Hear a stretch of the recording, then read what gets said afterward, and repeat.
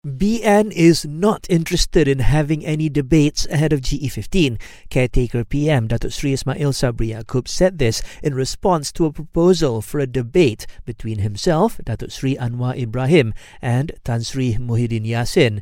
He says debates are not part of Malaysia's political culture. Tak pernah kita buat sebelum ini dan dia pun tak mendatangkan apa-apa hasil pun. Kalau kita bagi dia berdebat, dia akan sebut tentang janji dia, manifesto dia. Bulan dan bintang pun dia akan sebut waktu itulah. Jadi tak perlu pun. The UMNO Vice President adds it would be hard to find time to organise one. Two groups representing Sabahan students in the peninsula have voiced their concerns over high airline ticket prices ahead of GE15. They say the recent decision to grant uni students 5 days off to vote would be meaningless if they cannot afford to fly back to their hometowns. And Malaysia Corruption Watch has echoed calls by Tun Dr. Mahathir Mohamad to ban mobile phones from polling booths during GE15. It says allowing phones in could lead to corruption and other election law violations.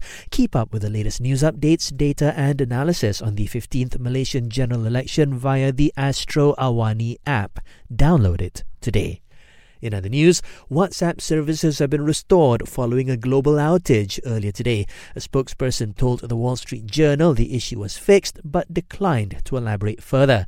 Now, earlier reports said that the outage lasted over an hour and the hashtags WhatsApp and WhatsApp down were trending on Twitter. And 8 teenagers have been charged in separate courts in Kelantan for allegedly raping a Form 2 girl back in August and September this year. 6 of them pleaded guilty and 2 others claimed trial. That was the news update. Keluarga Malaysia siap siaga.